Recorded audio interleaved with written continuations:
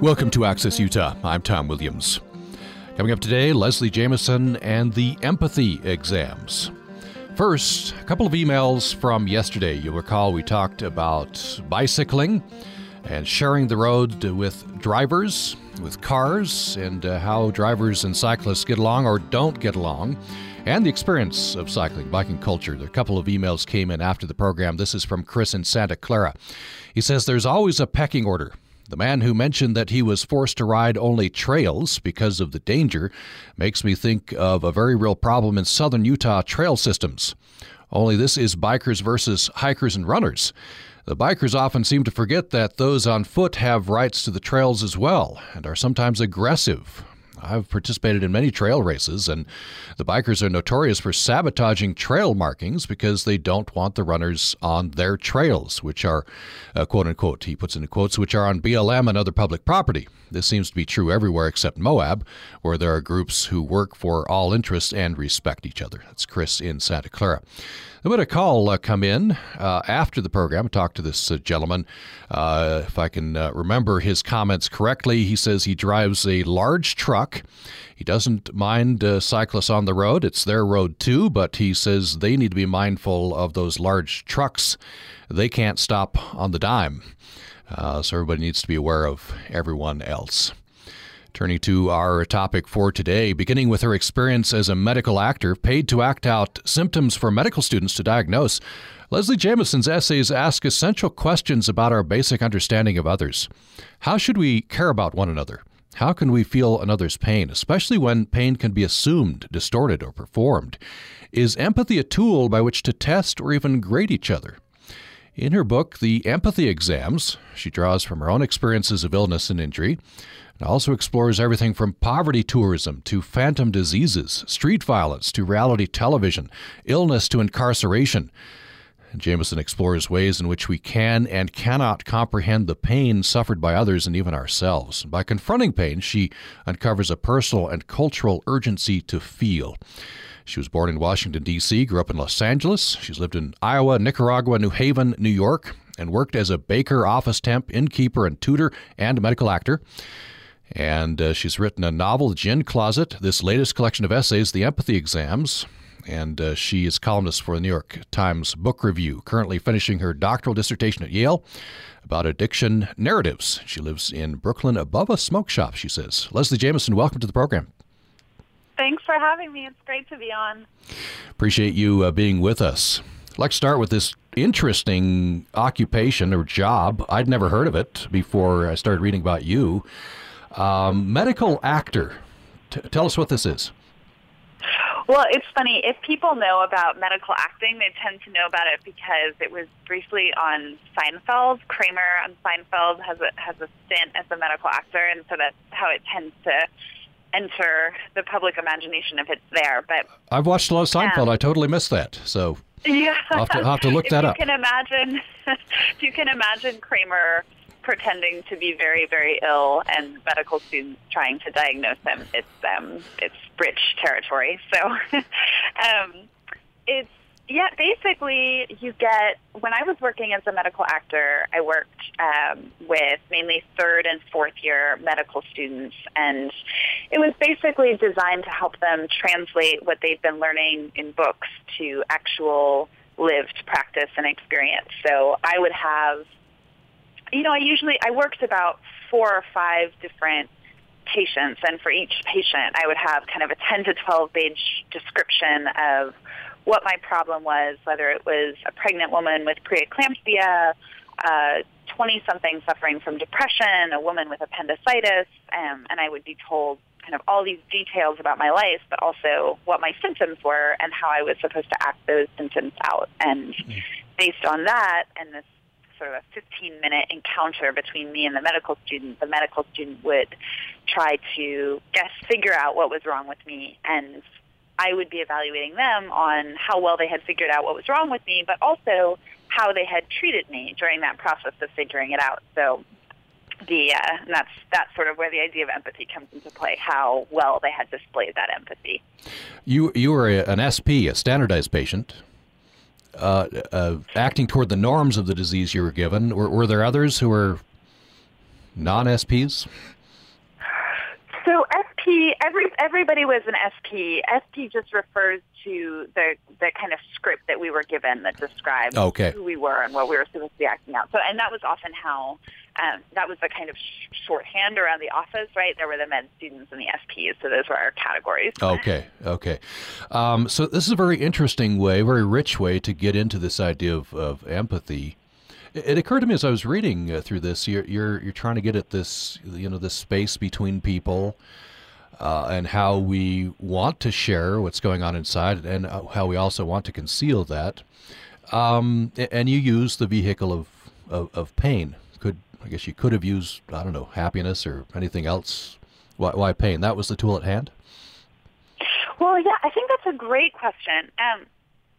For me, I think some of why pain ends up being a useful way to look at how people understand each other or don't understand each other is that pain pushes us into a kind of vulnerability where we really need something from other people, or at least in my own experience, pain makes me need from others. I want that pain to be visible. I mean, and sometimes it's complicated. Sometimes there's also a kind of shame around the pain, but I feel like at my core, my pain is seeking something from other people. It's seeking comfort. It's seeking some kind of understanding. And I feel an urge when I see other people in pain to connect with them in some way, to get inside that pain, even if I know I can't do that fully. And so I think pain is something that kind of magnetizes us towards each other, but at the same time is sometimes really one of the hardest things to possibly understand when it's going on inside another person. How do you, in the book, you get at this from many different angles, but maybe as a starting point, how do you define in a simple way empathy? I guess the most simple definition of empathy that I would use is imagining your way into the experience of another person. Imagining your way into the experience of another person, yeah.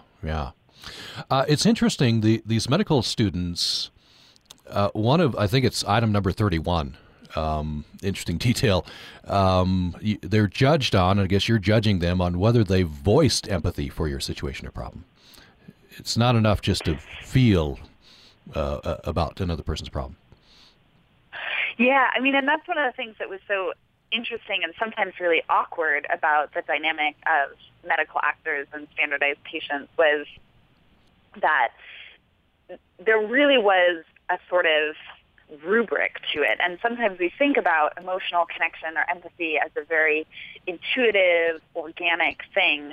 But in this context, it was really like, did you say that must be really hard? Like, it wasn't enough if their face was showing this kind of concern, or they were, stroking your arm or something. They really had to be explicit about this demonstration of empathy, which on the one hand felt like it was prioritizing something important, but on the other hand, there's something a little bit schematic about that, or that can feel schematic about that.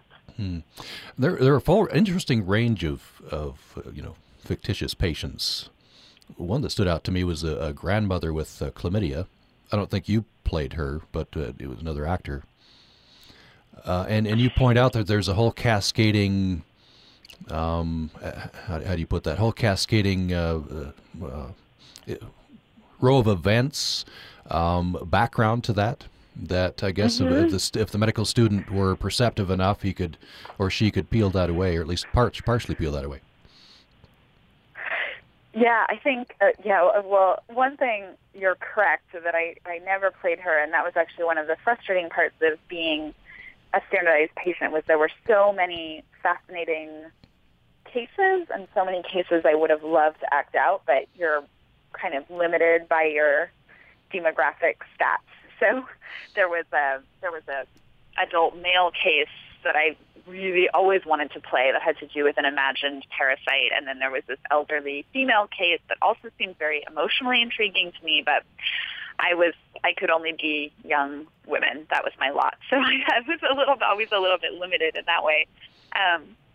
But yeah, I think one of the things that I loved about how standardized patient worked was that it wasn't just like you had 5 symptoms on a checklist and you had to act them out. There was really it was almost like a kind of method acting or something. There was this expectation that you were really stepping into a whole life. So you had a backstory, you had parents, you had children, you had life history, and that part of what your med student was expected to do in order to do a good job was to gather some of these more peripheral pieces and fit them all together, either to figure out what was wrong with you or to get you to kind of open up enough to gain trust and sort of get at some of the root issues. Tell me about Stephanie Phillips. This is a fictitious person you played who had conversion disorder. So Stephanie was kind of my wheelhouse case. She was the case that I played most frequently. And the deal with Stephanie was that she had lost somebody very important to her, and that grief, because she had never really dealt with that grief, she hadn't gone into therapy, she wasn't really talking about it with anybody, that grief was manifesting as seizures, which is what conversion disorder is. It's something emotional that manifests as a physical symptom. So she, in her mind, she was having these seizures, and that's what she came into the doctor to talk about, and it was the doctor's job to figure out that the seizures were actually about something else. And this is interesting. You're playing this person, but she's not supposed to know, of course, some of the things that you know as the actor. Yeah, no, and that was a very, I'm somebody who, I guess because I'm a writer, I love to explain things. Probably I love to explain things too much. So I think it was probably good practice for me to be in this situation where I had more information than my patient was supposed to have. And on top of that, there's another layer. The medical student is essentially playing a part, and you say you and the medical student, you as the actor, the medical student being tested, we're holding a fiction between us like a jump rope. And sometimes the student forgets. One time student forgot you were pretending, started asking detailed questions about your fake hometown. So there are many layers to this, and it occurred to me that's very much like real life sometimes. Yeah, I'm glad that you pointed that out, because I really agree with that. That I think for some people the natural inclination is to think this setup where both of you guys are acting is nothing like real life, because both of you know you don't really have the condition, you're pretending, the doctor is pretending. But I really agree with you that I think that this kind of role-playing shares more with lived experience than we sometimes admit, because I think, so often when we're behaving towards each other, either expressing sympathy or asking questions or, trying to do right by each other, whatever that means, I think sometimes we really are acting from a sense of this is what I should be doing or this is what the other person expects me to do. And I don't think that's entirely a bad thing. I think it's a great thing to hold ourselves to certain standards of how we should behave, even when we don't intuitively feel like behaving that way. You say in the opening essay, it's called The Empathy Exam, this gives the title to the book, you say that your Stephanie script was 12 pages long, but that you think mainly about what it doesn't say. Yeah, well, that was, like I said, I loved that we were sort of invited to, as standardized patients, we were invited to think about our roles in this really holistic way. But I think almost the more we were given, the more I was given about Stephanie, the more real she became to me. And in that, the more I became aware of how much more there was to her than what I had been given. So if I learned a little bit about her brother who died and how much that loss impacted her, it just set off all of these other questions in my mind. Why did her brother mean so much to her? What had they shared together? What was her grief like? And I think that life can work that way too. I think our curiosity about other people can operate like a kind of domino effect. The more you learn, the more you want to know, the more that you have a sense of somebody, the more the kind of mystery of them deepens. And so I think that's part of how a 12-page script can start to feel like 112 pages of unwritten script or 112 pages more. Also, there's this tension that you talk about with regard to Stephanie, and then you start talking about experiences that you've had as well. Between how you term it, you say, I've thought about Stephanie Phillips' seizures in terms of possession and privacy. We want people to know, and sometimes we don't want people to know. Yeah, I think that gets back to your earlier question, your earlier great question about why pain as subject matter, because I do think pain can both make us want other people to see us. I want you to see how this hurts, right? But I think pain can also, we can feel ashamed of what hurts or scared for somebody else to see it. And one of the most interesting, I did a lot of readings for this book, or have done readings and different kinds of events. And one of the most interesting ones was I spoke to a group of therapists and mental health practitioners about empathy in Connecticut. And one of the things that one of those therapists said that really struck me was that when you're talking about other people's pain, you really have to respect their privacy. So when she starts seeing a new client as a therapist, she doesn't sit down on day one and ask them about the deepest, darkest things inside of them. You have to build to that, and you have to kind of respect that people don't want to immediately rip away the skin or the surface and show you what's underneath. Some of the medical patients, you say, want to control the situation. Now, as Stephanie, you're in a very interesting position because she's wanting to keep some of this private, and they're in an empathetic way. They're supposed to peel away the layers. Some medical students will come in and try to forcefully maintain eye contact, and that's their way of control. Others will come in, I guess, a little more humbly and try to have you invite them in. Yeah, and I do think, and I think that's very related, this idea that we might think of empathy in exclusively positive terms, or I think that before I wrote this collection, my tendency was to think about empathy in exclusively positive terms, like it's always a gift to somebody else to try to figure out what is happening inside of them. But it's also, empathy can be a kind of bid for power. And what you're describing, the med student who comes in and is really trying to maintain eye contact, or is, just trying to kind of dig into the heart of what's going on with me. Yeah, it can be about empathy, but it can also be really about control and wanting another person to be visible, in part so that you can feel in control of whatever situation you're in with them. And that's a big part of what was interesting to me in this collection, is thinking about not necessarily the dark side of empathy, but all of the emotional complexity and convolution and peril of empathy. Mm-hmm. Speaking of the peril, as I was reading through your collection, it occurred to me that I think we judge ourselves and we judge others based on our perceptions of their ability for empathy. And then sometimes there's guilt associated with it, and certainly judgment. Yeah, I do. I think that both of those emotions, guilt and judgment, can come into play, and that's part of why the grading rubric for these med students felt like a useful entry point to me, because it kind of makes explicit what I think can happen a lot with empathy, that we can easily judge other people on how well they're providing empathy or how much they're providing empathy. And I think we can take on a lot of guilt about our own capacity for empathy.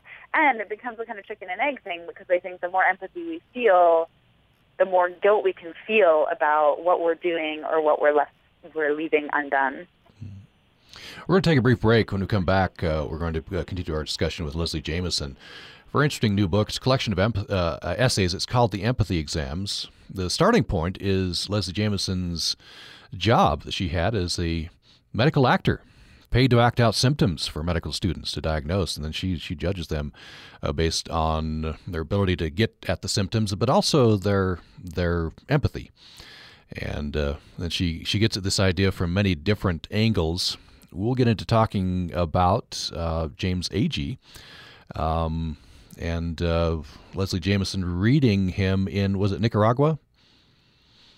I or read Bolivia? him right after I came back from Nicaragua. Yeah.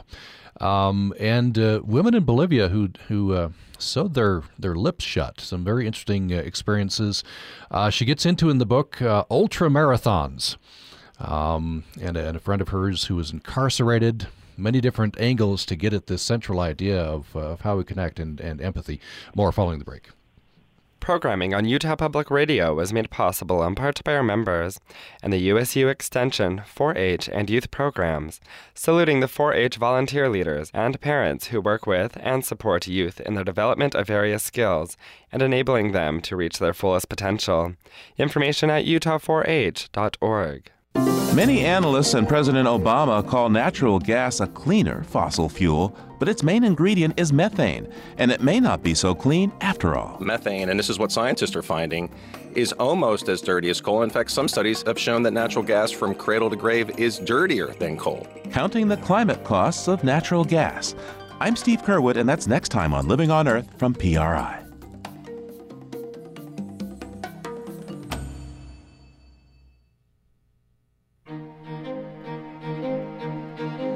Thanks for listening to Access Utah. I'm Tom Williams.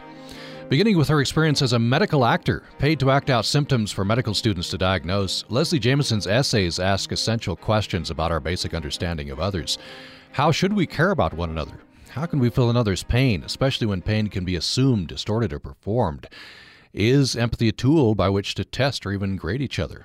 She draws from her own experiences and explores everything from poverty tourism to phantom diseases, street violence to reality television, and illness to incarceration. A very interesting collection of essays. It's called The Empathy Exams, and Leslie Jamison is our guest for the hour. You're welcome to join the conversation if you would like to. We'd love to have your perspective. 1-800-826-1495 is the number, 1-800-826-1495, or you can join us at our email address, upraccess@gmail.com, upraccess@gmail.com. There's a very interesting passage in the book, and this is where I'd like to go next, if that's okay. You quote Joan Didion, an experience she had in El Salvador from her, I guess it's her essay or collection, Salvador, and then you connect that up with some experiences you had in Bolivia. Why don't you tell us first about what Joan Didion was talking about there? Yeah, well, she describes this experience she had in a supermarket in El Salvador when she was writing about a period of intense violence during their civil war, and she's sort of walking around the supermarket and seeing all these kind of quasi-luxury products or products that seem like they would belong in a very different world than the violent El Salvador that she's inside of. And she has this moment where she thinks it would be so easy to pull out all the irony of seeing all these luxury products in a way that would kind of almost, to me, when I read her, it seems like she's saying it would almost be making fun of the situation in a certain way to reach for that easy irony. And so I'm thinking about that. Joan Didion is a real model for me as a writer, and that moment of self-awareness where she says, there's something that feels like it would be the easy thing to do as a writer, but I don't necessarily want to do that. That is an inspirational kind of move for me. And so when I found myself in a supermarket in Bolivia, and I was thinking about sort of picking apart, all the things I was seeing, and how to kind of put together this kind of weird capitalist bounty in this supermarket with all the ways that Bolivia is very troubled as a country, and I was thinking about some of the things that were happening in Bolivia at the time. I was sort of reflecting back to that moment where Didion had decided not to take the easy way out. And you say that you've often found yourself in the role that she casts aside. Aisle-wandering, detailed pillaging self who comes for water-purifying tablets, leaves with the price tag Cliff's Notes of a country's suffering. I guess that's a trap that any of us who go to a different experience could fall into. And that kind of gets us in the idea of poverty tourism, which, again, I hadn't heard of until I started reading the materials for your book. It's in some areas it's booming. Yeah, well, poverty tourism is something that I think is happening in a number of different countries. I've heard about it in the context of favelas in Rio de Janeiro or some of the slums in India. I know that after the success of that film Slumdog Millionaire, there were tours in India that were sort of showing visitors, like, here are the kind of slums that the characters in that movie might have come from. And poverty tourism is something that is really troubling and I think rightfully makes people, myself included, very uncomfortable, like this idea that intense socioeconomic suffering and disparity would be something that you would just look at for an afternoon, right? Like, that's really troubling. But I'm also interested in what maybe a good impulse is there or can be there, which is to look at what's hard or wrong in the world. And as with so many of the things that I write about, I'm really intrigued when there seems to be some sort of tension or conflict, or there's something maybe noble about wanting to look at other people's suffering, but something that can go so horribly wrong with that impulse. And poverty tourism seems like one of those sites of conflict. Mm-hmm. I was reading up on it once I'd learned the term, and I was reading about a man in India, I think he's an American, who took his son out on one of these tours, and he wanted to teach his son that there is poverty and suffering in the world. So I guess that's a good impulse. But it is a knife edge, isn't it? It can this impulse can go very wrong. And if you just think about this, there is something a little bit unsavory about it. Yeah, no, and I think that example illustrates exactly that kind of tension that I was talking about, where, right, a father wants to show his son maybe something, make his son more aware of his own privilege, and that's a good thing. But, I think one of the dangers of something like poverty tourism is that you could feel good about yourself simply for making the effort, or you could feel good about yourself like, oh, okay, look at me, I became aware of this thing for an afternoon, and that the do-gooder impulse to become aware sort of takes the place of actually doing something to make the situation better for the person whose suffering you're looking at. We're talking with Leslie Jamison about her book of essays. It's called The Empathy Exams, and it's getting rave reviews, so congratulations on that. Very interesting book, and it's out from Grey Wolf Press.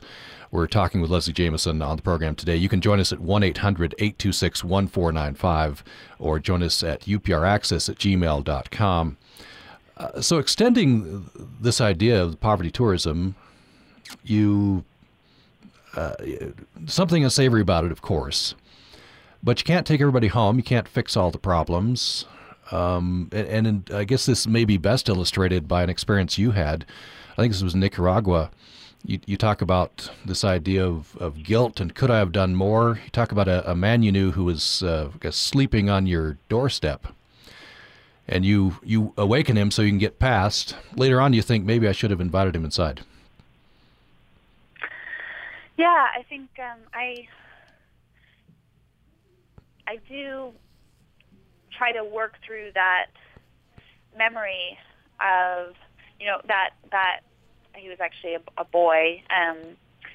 That moment kind of crystallized for me something very troubling about being a visitor in a place where there's an intense amount of poverty, which is you're sort of right up next to it, but you're not necessarily doing anything to make it better, and you become very aware of the difference between your situation and the situation of others. And in a sense, like, when I was just going about my business, living a fairly privileged life in America, like so many people do in America, where we have beds to sleep in, we have homes, we have enough food on the table, there's a kind of comfort in being physically very far away from people who don't have those things. But part of what was true for me in Nicaragua was that I was looking at and facing and being very close to lives that were extremely difficult in ways that my life had never been.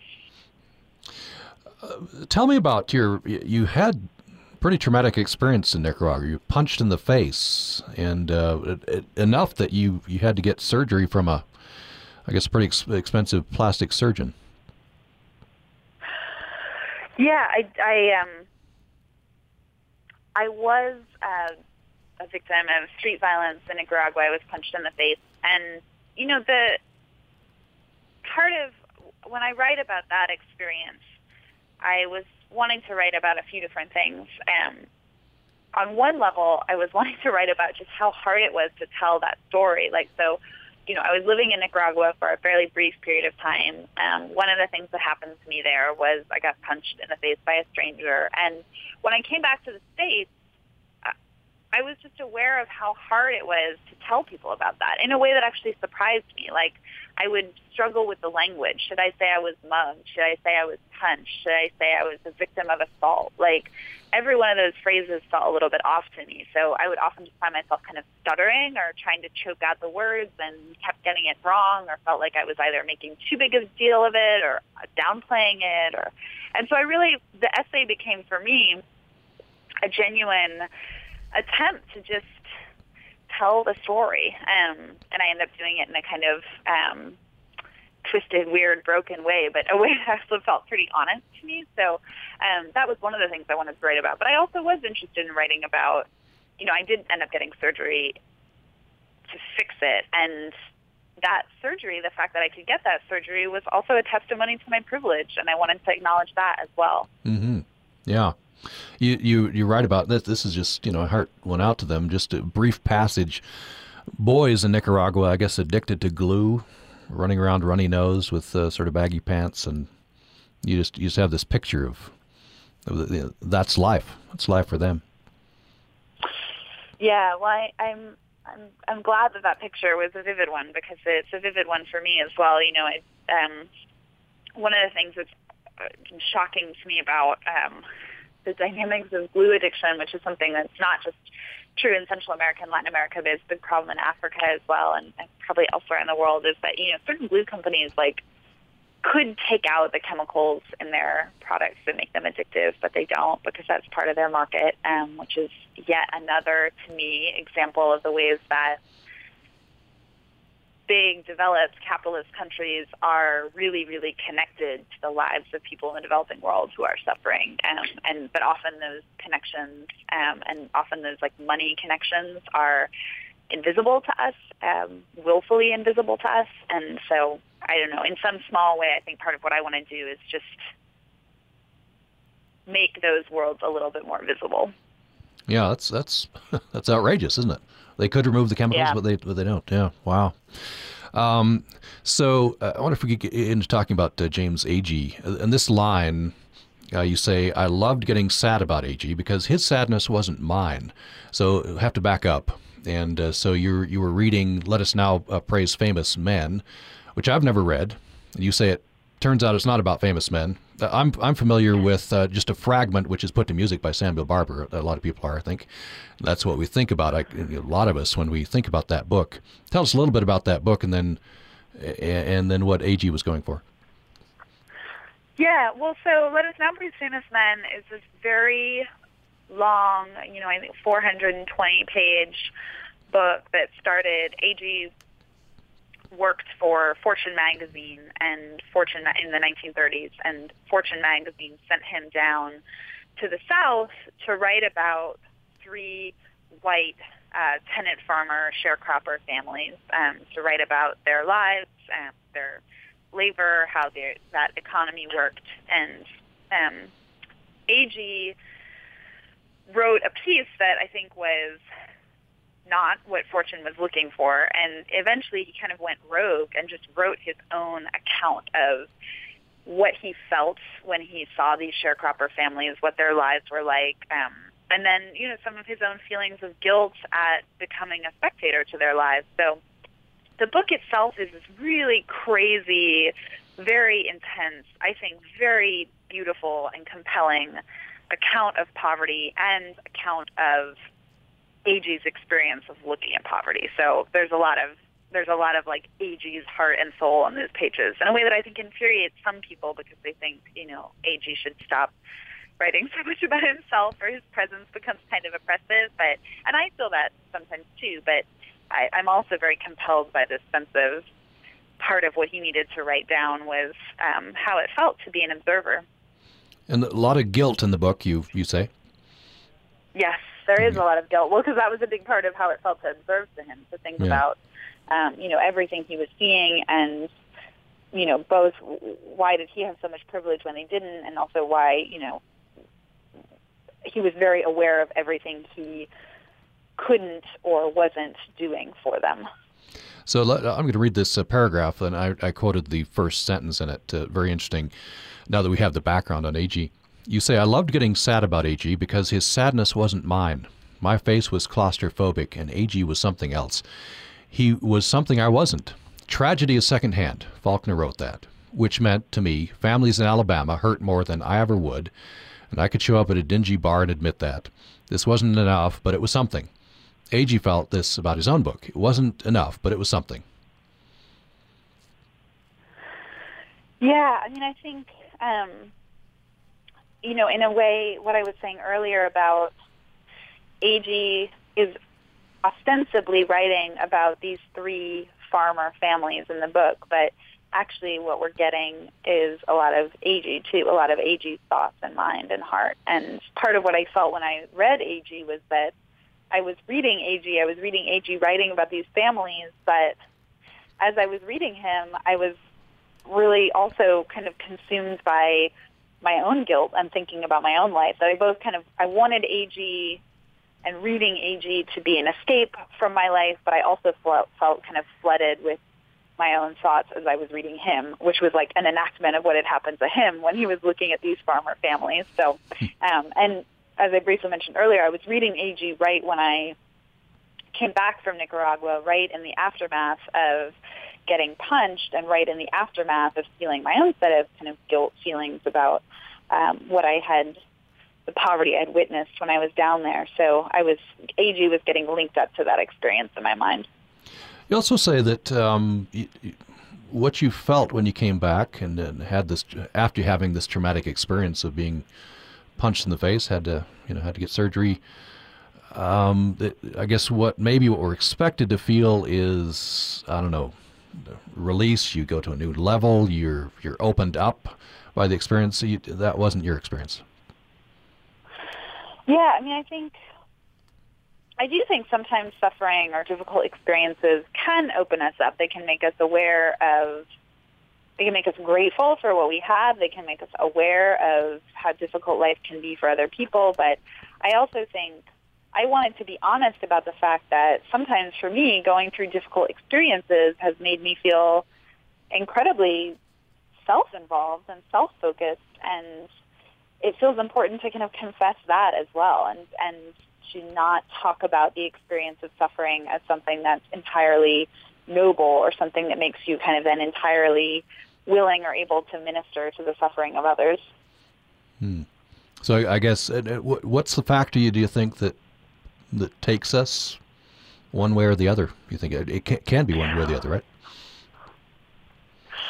I don't know. I kind of want to part of me wants to turn that question around a little bit. I'm curious about your thoughts of how it could work both ways. I think sometimes it's about time. Like, for me at least, I think when I'm right in the midst of a painful experience or right in the aftermath of that experience, I am really deep inside my own life, but with a little bit of time and distance, a year out or 2 years out, having gone through that hard thing can make me more aware of difficulties that resemble that hard thing in other people's lives, or maybe difficulties more generally in other people's lives. But I don't know. Where do you come down? That's interesting. That's interesting you say that, maybe it is time. I've experienced that. Or very self-involved at first, and then it helps me to be more empathetic as time passes. On the other hand, I've known people for whom they're just sort of trapped in their own suffering for a long time, as long as I've known them, and people who immediately are empathetic after a traumatic event and start reaching out to others. So I guess I don't know for sure. You go on to say that empathy, talking about AG, empathy is contagion. What do you mean there? Well, I think that part of what I want to get at with empathy is contagion is the way that you can kind of pass along certain feelings by writing about them, and that can maybe be one of the tasks of a writer is to see something painful or unfair or unjust, and by describing that thing, in A.G.'s case, describing this farming economy and the families who lived in that economy, that he can kind of pass along a certain set of feelings to his readers, or that I felt that when I was reading A.G., I felt kind of infected by some of the feelings he was describing, some of the guilt that he was describing. Tell me about these women in Bolivia. This is another image that just really stays with you. So you're talking about this sort of this juxtaposition of feelings. You quote Didion in El Salvador as sort of moving past irony. You're writing down things in a supermarket in Bolivia.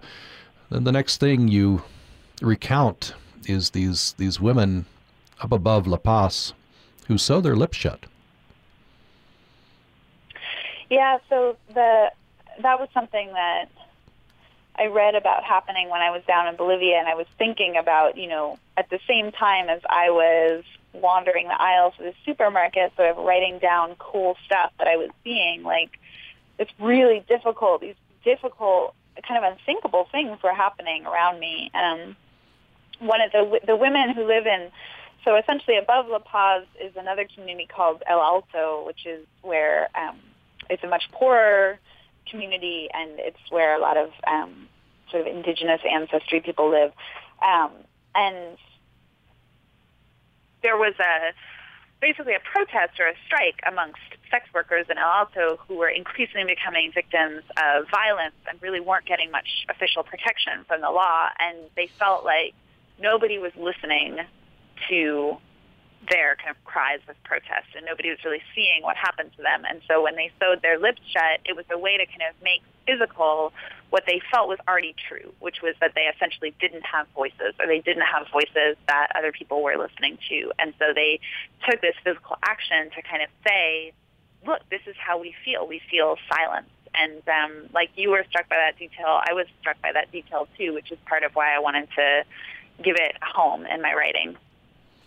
And so I guess they were saying through this, as you pointed out, that they, make physical what they already knew. They didn't have a voice. How do you make that broader? Is that a metaphor in any way for, I don't know, for us, life generally? Yeah, well, I mean, I think it could be a metaphor for a number of things. I think part of how it connects, in my mind, to the larger project of my book is that I am interested in seeking out people in the world who feel like either that they don't have voices or that their voices aren't being heard, and trying to not necessarily give them voices or speak for them, because I think that there can be something really problematic in trying to speak for people, but and at least recognizing them and giving them a place in my pages, even just by quoting them, or I think that can be the work of a journalist, right, is to seek out voices of people who aren't getting heard and give those voices a home. And so when I think about those women in Bolivia with their sewed up lips and the kind of horror of those sewed up lips, that to me kind of gets back to some of the prerogatives of journalism, and especially social justice oriented journalism, that is about sort of how can we seek out unheard voices and give them space. Having thought about this, a whole, book's worth of essays on empathy, I could see this going, many different ways for you personally. You just get tired of thinking about the whole thing. You maybe get really guilty about, your lack of empathy when you're more aware of it, more than maybe a lot of us are who don't think about it all day. What's the effect been on you, and where's that sliding scale where you think we should be? Yeah, that's a great question, and I have to say, I think it's a very empathetic question to think about all the different ways that could go. I mean, I do think guilt is a feeling that I'm very familiar with, and in certain ways thinking so much about empathy has deepened my sense of guilt. I think about all the other careers a person could have, being a doctor, working in public health, being a lawyer, and some of those careers are more able to directly address some of the conditions that I write about. And so then one of the ways that my guilt takes effect is I think about, well, what can a writer do? And is that ever important enough? And does that ever have anything close to the impact of some of these other professions or ways of being in the world? But, one of the interesting things that's happened with this book is, which has been both gratifying and a little bit exhausting, is, a lot of people have responded to this book, which has been really and truly wonderful for me to feel like what I've written has struck some kind of chord. But it also means I get a lot of feedback from people, like when I do readings, people come up and talk to me, or I get a lot of emails, like I have a public email account, and, I hear a lot of people's stories. People write and tell me about their lives, or they tell me about difficult things that they've gone through, or they tell me about things that they're struggling with, and I feel a strong desire to respond to every single one of those people.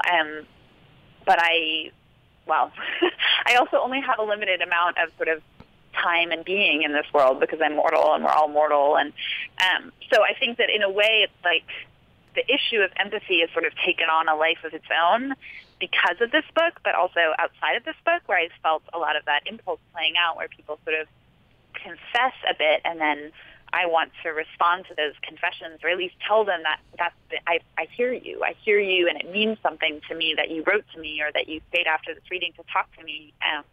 But it's a lot of humanity. So. Mm-hmm. Yeah, very interesting. By the way, you're working on your latest thing, doctoral dissertation at Yale about addiction narratives. So that'd be the next thing. Yeah, I actually. The research that I've been doing at Yale is going to be part of a longer book of narrative nonfiction. It's going to be part memoir, part cultural history, part literary criticism, and so that's the next book that I'm working on. So. Well, we're out of time. Very interesting. Much else in the book, so do get it, and you'll have a good time reading it. The Empathy Exams is the name of the book, collection of essays from Leslie Jamison. And we appreciate you so much being our guest for the hour. Thank you. Thank you so much for having me. It was a real pleasure. Tomorrow on the program, we'll have a program ripped from the headlines. The release, the prisoner exchange concerning Bo Bergdahl in Afghanistan has created a firestorm of controversy. And a professor at University of Utah, Amos Giora, who's been connected with the Israeli military and diplomatic corps there in Israel and is an expert on security and prisoner exchanges, will be talking with us. He recently wrote a piece in the New York Times about this. We'll get his perspective on the Bo Bergdahl case tomorrow on the program. Hope you'll join us then. Thanks for listening to Access Utah. Programming on Utah Public Radio is made possible in part by our members and Bluegrass Evanston, presenting the 4th annual Beer, Brats, and Bluegrass Festival, featuring Wyoming's Jalen Crossland, the Lab Dogs, Unstrung, and Cedar Breaks Bluegrass. Saturday, June 21st, in the Historic Depot in Evanston. Information at bluegrassevanston.com. Commentator Thad Box. Earlier this year, President Obama and 3 living ex-presidents gathered to celebrate what many historians consider President Lyndon Johnson's greatest accomplishment, the 50th anniversary of the Civil Rights Act. That celebration brought back memories of my own civil rights journey and the unique effect people in Utah had on my understanding people different from me. I was raised in Texas. About a third of its citizens were Negroes. I had no direct contact with a black person until Moses Brown and I were drafted into the Army and took that solemn step into military service together. When Jenny and I came to Utah State University, there were 5 black athletes on campus who attended a Sunday school class I refereed at the Presbyterian Church. All were strangers in a strange land, newcomers and non-Mormons in Utah. Our home became a safe house in a culture with a peculiar religion that denied black people priesthood in their church. Jenny and I returned to Texas in 1963 as newly converted civil rights advocates. Culturally blinded in our youth, we then realized that Texas injustices were much more widespread and hurtful than those of the Mormons.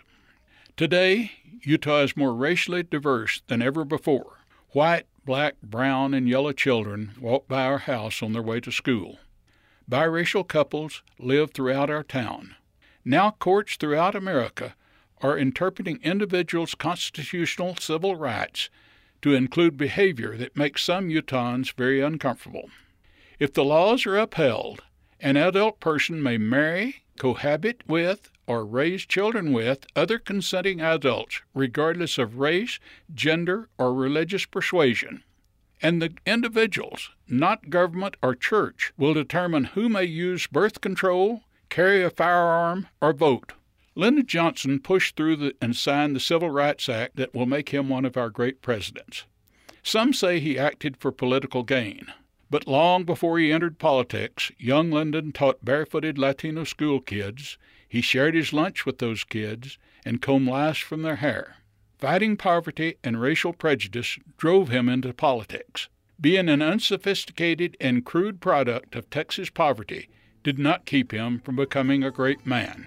And I'm working hard to forgive him for getting us messed up in that old Asian war. This is Thad Box.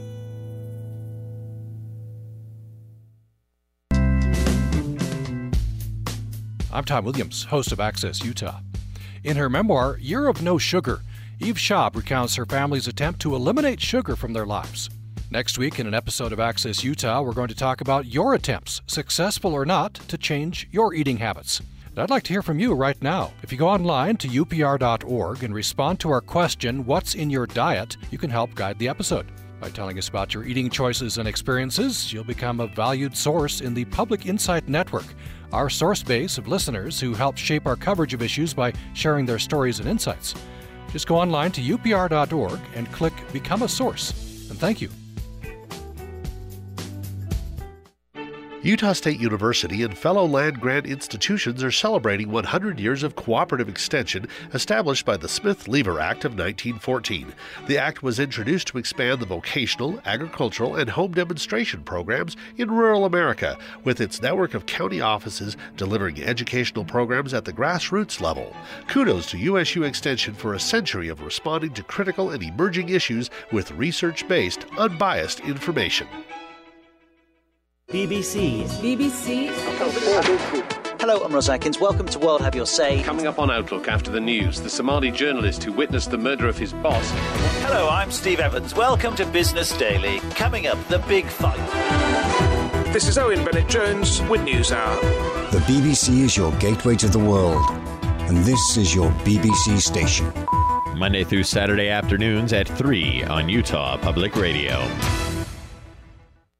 Programming on Utah Public Radio is made possible in part by our members and Crumb Brothers Artisan Bread at 300 South and 300 West in Logan, open Monday through Saturday until 3, offering plattered cookies and brownies, sandwiches, and box lunches. Information at crumbbrothers.com.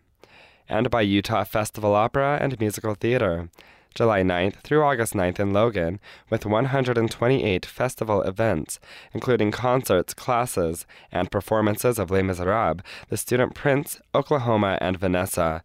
Details at utahfestival.org. Access Utah is a production of Utah Public Radio.